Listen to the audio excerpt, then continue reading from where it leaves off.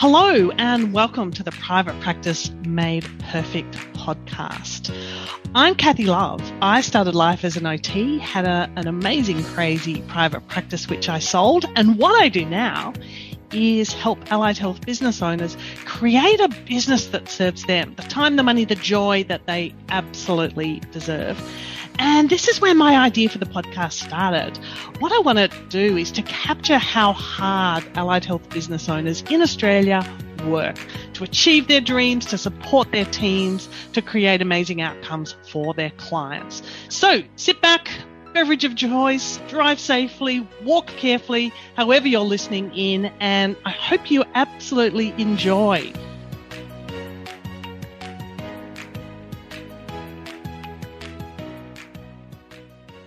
Oh, Marcus, here comes another uncut gem for your listening delight from Chantel and me.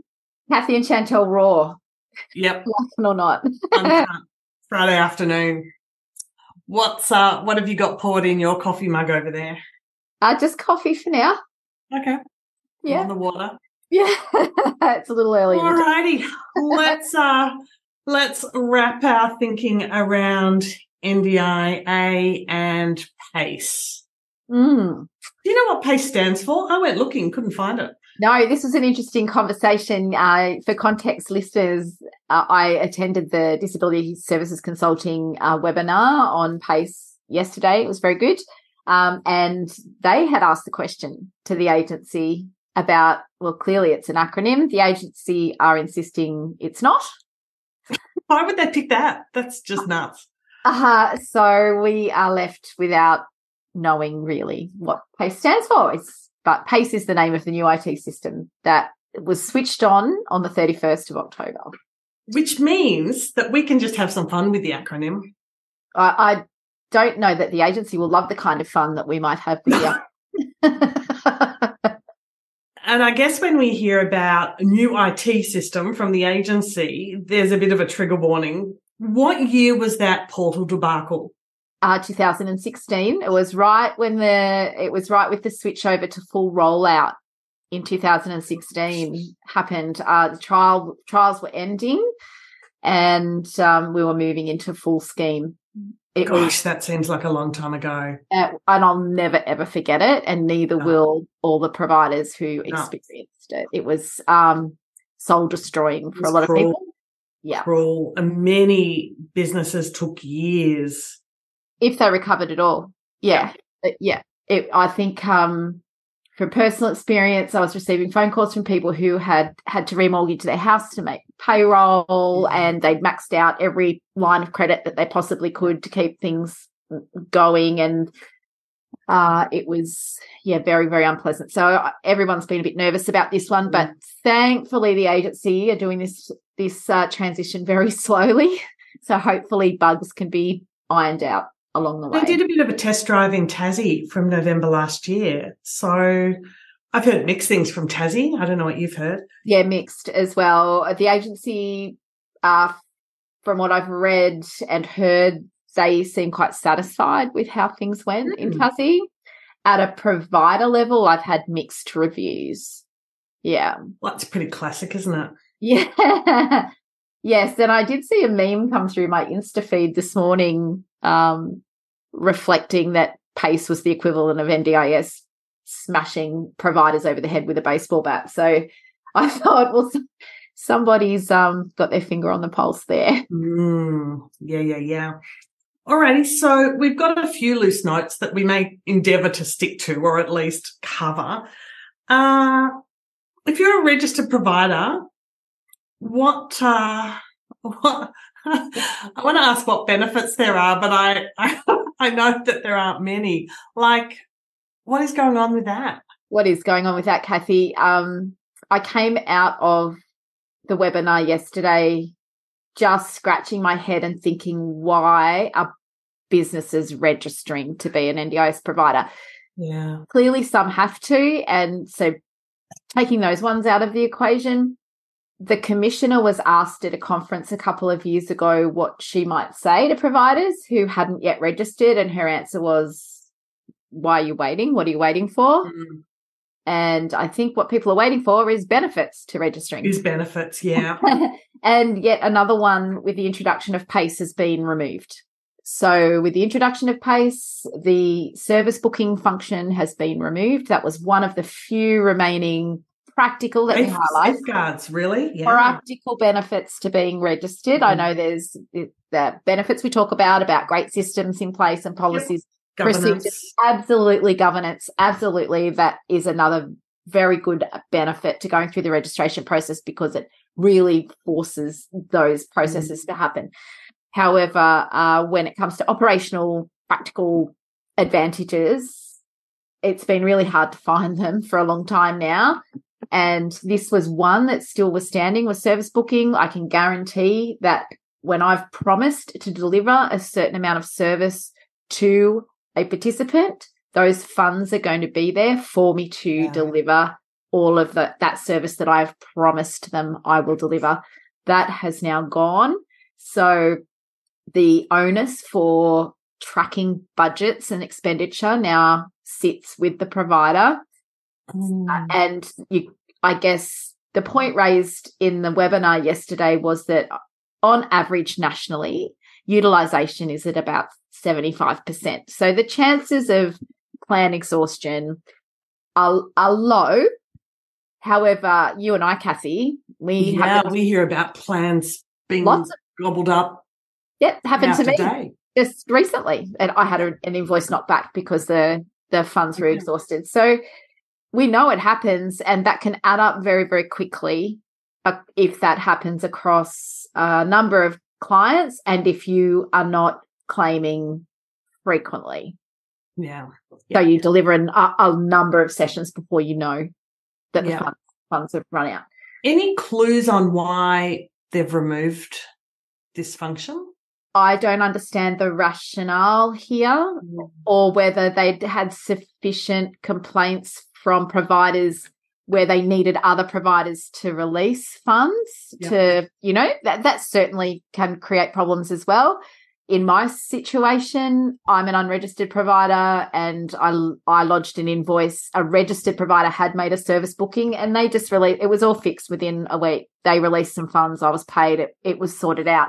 But I dare say that that's a number of small providers working together. I know it becomes more difficult with the complex hierarchy that sits within large providers, finding the right person who can unlock the service booking and all of that sort of thing.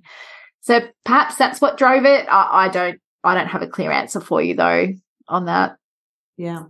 So registered providers will now need to be endorsed under the new My Provider facility. Yeah, so this is the next hit for registered provider or for agency managing clients, let's just say. Yeah. So for a participant who's agency managing their funds, a provider will need to be endorsed by the participant.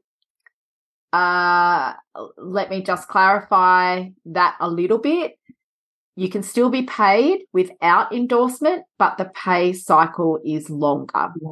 Like 10 days long. Is So that 10 calendar days or 10 business days? I don't know. The information I have is that if you are an endorsed provider, payment will occur within 2 to 3 days as it does now. And in fact, it's 24 hours often. Often. Another advantage of being registered is that fast payment through the portal. But that is going to be drifting out, especially if you're not endorsed by your participant, to sort of 8 to 10 days. And the reason being for that is that within that 10-day cycle, 6 days of that is time for the participant to decline the payment. Yeah. We were talking before we hit record about what that might look like and what may motivate them, or reasons, justifiable, all the rest of it. But there could be a range of reasons that a participant feels they need to decline a payment and some legitimate ones in there. Yeah, absolutely. Sure. So the risk, though, that risk for the provider or the business needs to be now evaluated and mitigated. Yeah. So are they calling that a cooling off period? I haven't heard those words used, but they're my words. Yeah. Okay. Yeah, that's what it feels like to me. Yeah. How I wonder what participants think about this, and I guess just based on the spectrum of awesome humans, that some are going to love it and going to be in there and confident and computer literate and clickety click, good to go, but others are going to struggle for sure. Yeah, this was raised yesterday as well, and there's no clear answers on how the agency are going to support, or whose responsibility it even is to support a person who doesn't have access to the technical. Let me just backtrack. Apologies, listeners. The prompt for endorsement will come to the participant via SMS and email. Yeah. So if they don't have access to technology, the broadband, the literacy skill, the English as a spoken language, a range of reasons that might be barriers to achieving that endorsement in an efficient way. Yeah. There's a bit of a gap there in information as to what supports will be in place to get that endorsement happening, or is that going to sit with the provider as well? And I'm guessing that would be an unbillable item. Yeah. If you're spending a lot of resource chasing people up to try and have that endorsement completed. Yeah. Yeah. All I see written all over this registered providers is resource. Yeah. Time, task, and team. Yeah. And dollars. Is there any indication about the process of challenging a declined service payment? Not that I know. I'm not saying that doesn't exist. And in the blog that you and I have put together, Kathy, we might put that link in the show notes. We have popped a link to where all of this information sits on the NDIS page. It's quite good information that sits there. It's well written and easy to follow. So I would direct people there. Yeah. Yeah. Because I'm sure that will be a question that bounces around in the brains of allied health business owners. Sure. And I think with so many allied health business owners being not registered, much of this won't touch you. Yeah. So to clarify, a plan manager receives automatic endorsement as soon as they take a case on. So your plan managed clients, I think, will continue on business as usual. Do you know off the top of your head what percentage of participants are agency managed? The last figures I saw, we were down for allied health. For capacity building. For allied health. Yeah. We were down nearly into the single figures. I think we're down around 9 or 10%. Gosh. So it's not a lot. So I'm hoping the fallout for allied health, but behaviour support practitioners, I can't be as positive for you, unfortunately. But the fallout for most of allied health should be quite minimal unless you have clients sitting on both systems, which you will for a while. It'll be the plan manager's job, of course, to manage that part. They'll have some participants will be on PACE and some will still be on PROTA because the transition is happening slowly over an 18-month period. 2 systems. Oh, gosh. However, so if you're a registered provider supporting agency managing clients, yet another complication and layer of resource for you to figure out, you're going to have to be straddling both claiming systems for a period of time. The line item numbers the agency is saying will not change.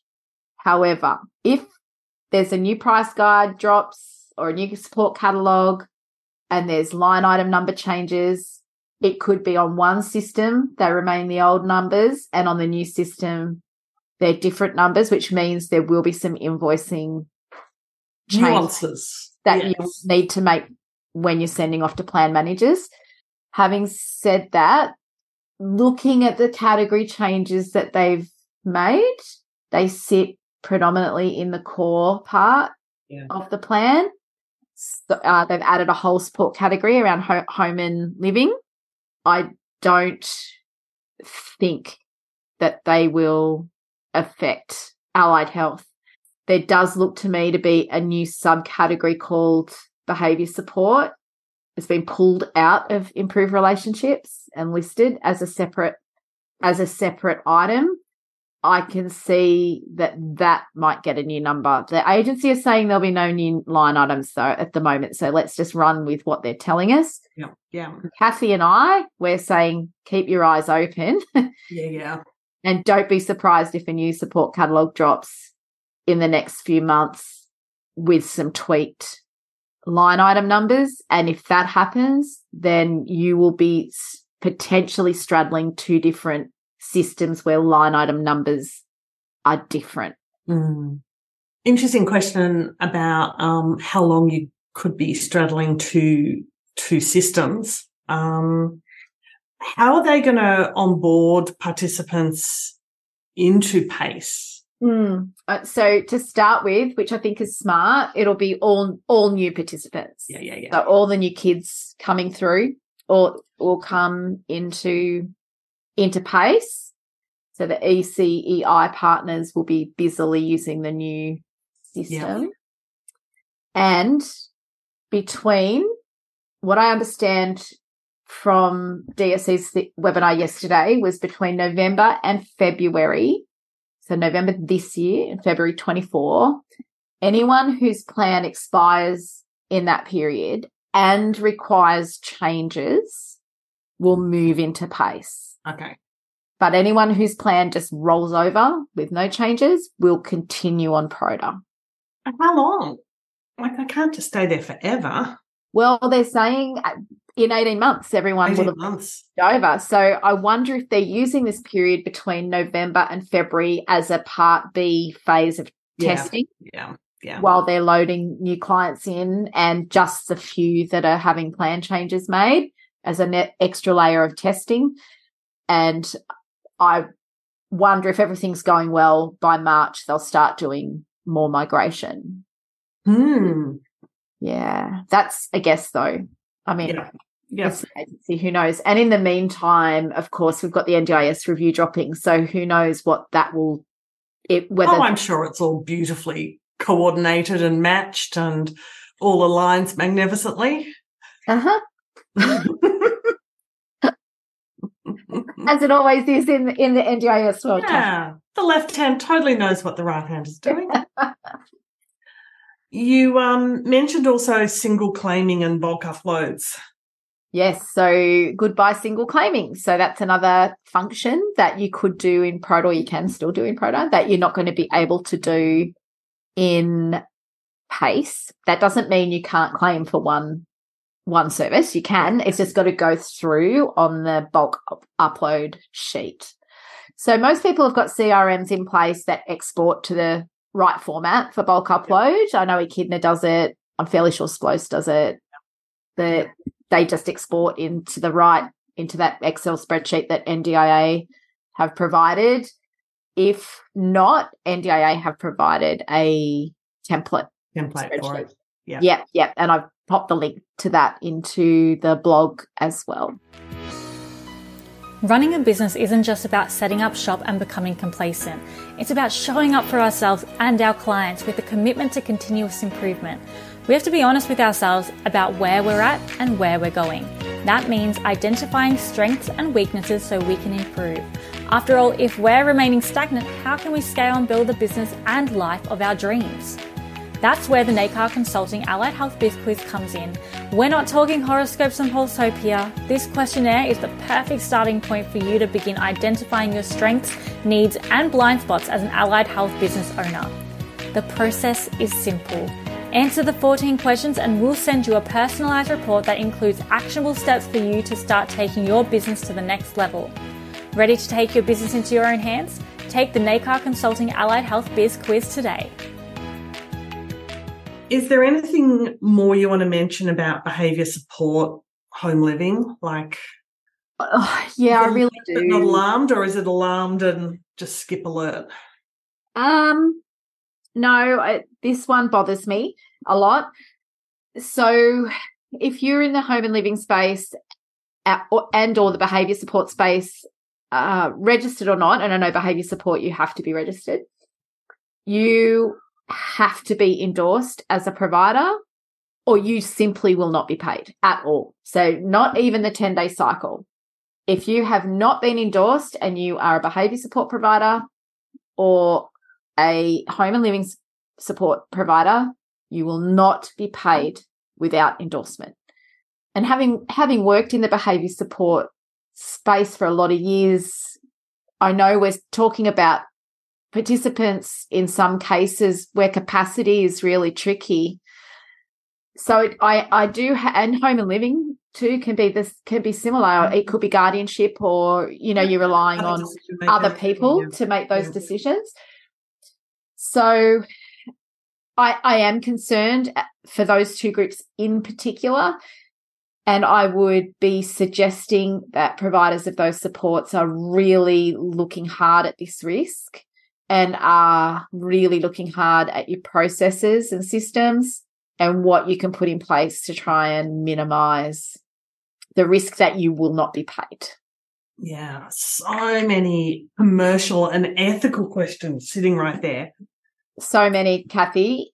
I just wonder if the agency really understand what these two spaces look like, actually, and how urgently sometimes both of those support providers have to step in and deliver services, whether service agreements are complete or, how often we know that our members, our behaviour support members, are just having to urgently step in and support. Yeah. Trying to prevent someone from being hospitalised or incarcerated or to find somewhere to live. Or injured. It's tricky, and this just adds a whole layer of bureaucracy to that. So please, please, please look hard at your systems right now, because new clients are coming in starting last week. Don't wait. Yeah. Any upside to this? Please say yes. Dig deep, Chantel, dig deep. The government are telling us that this is a custom-built platform. Well, that just makes me nervous. Yeah. But here's something to appease you a little bit. It was built by Salesforce. Okay. Yeah. Now, Salesforce is highly reputable. Yeah. Global. Yeah. Okay. Very successful software in sales and marketing and CRM type software, which I've only ever heard glowing reviews of the work that they do. So at least I think the right people are in the mix in the build. Where Proda, as you know, is a platform that's used across Commonwealth Government for a range of functions. So rather than the agency trying to fit what they do into an existing system, this PACE has been built to support what the agency actually do and what they need to do in the future. So that's a real benefit. The other benefit that I'm hearing is it will enable the agency to drill down a lot more into the data and analyse trends better, be able to provide the market better data to inform, thin market areas or, over-serviced areas, and where, just where they government might need to intervene. I think they'll just be able to trawl the system for better data that can help the system work more efficiently. Yeah. That's the plan. Gosh. Okay. Yes, that's the plan. The other really big advantage that I can see straight off the bat is that support coordinators, and that was an interesting point around support coordinators and recovery coaches too. Even if they're unregistered, they have to interact with the new system. Support coordinators and recovery coaches. Even if they're unregistered, will have to interact with PACE. Why only those two? Yeah. So I think, number one, they can receive referrals directly through the system. Mm-hmm. Number two, they are going to have access to really much more data about the plan and where where the budget sits and sort of live tracking of expenditure. Yeah. What's the scope of a recovery coach? In terms of what they do? Yeah. So they're support coordinators for mental health, really.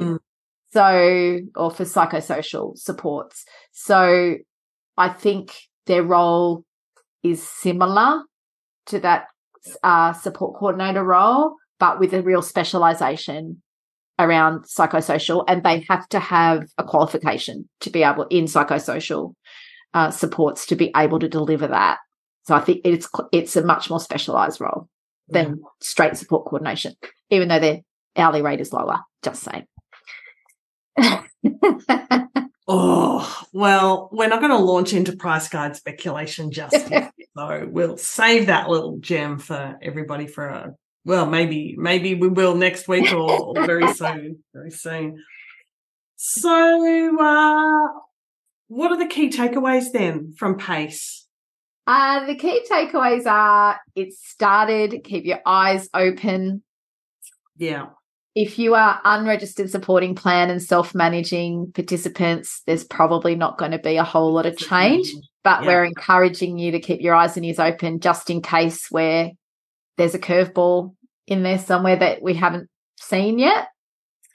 You might be straddling two different systems for an extended period of time. At the moment, that shouldn't matter if you're an unregistered provider supporting plan and self-managing participants. But keep your eyes open in case there's line item number changes and things like that. I would say your plan managers, though, will be pretty clear about that. But you could have a few delayed payments in that case, so better to be in front of it. If you are a registered provider, you've got some work to do in terms of systems development, your frequency of claiming. I'd be relooking at that. I'd be looking at your resources and sort of having a think about who's going to be the person logging into the portal and checking people's balances and making sure that plan funds aren't going to be exhausted before you think. And the likely role of needing to support and guide participants and their decision makers to get that endorsement happening. Yeah.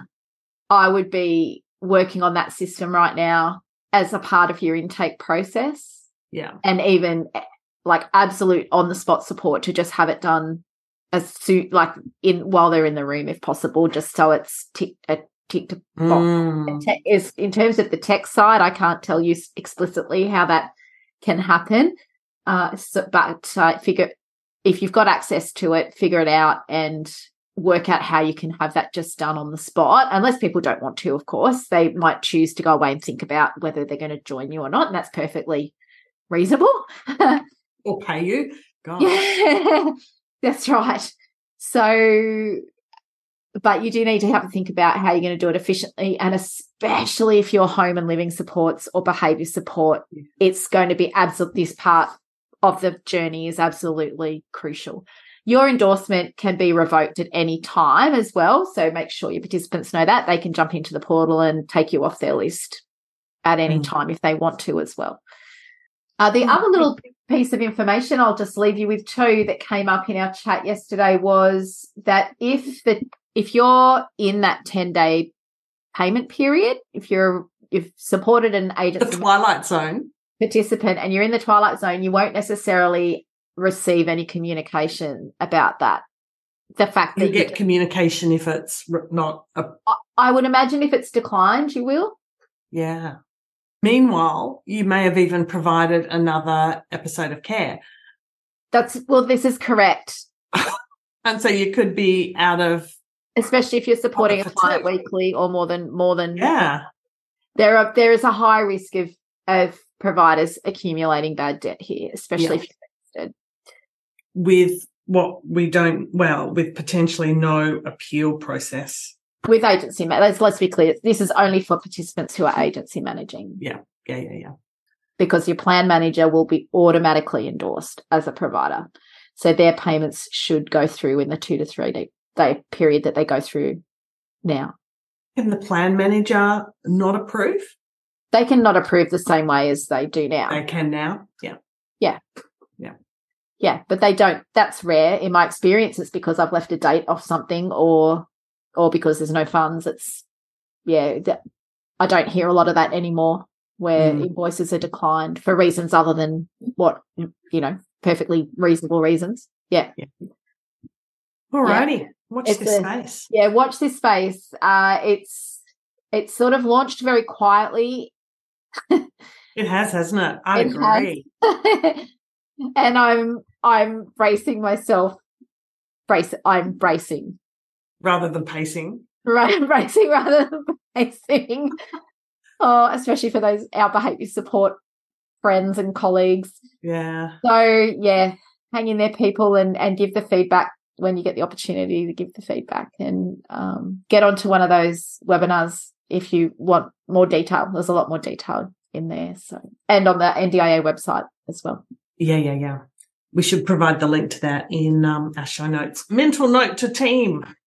Yes. Alrighty. Anything else on this? No, I don't think so for now. I think that's enough information for everybody. We're still waiting for the NDIS review. It was meant to be here in October. I understand the ministers have it. That's what I heard too. I heard December. I've heard December as well. Early December.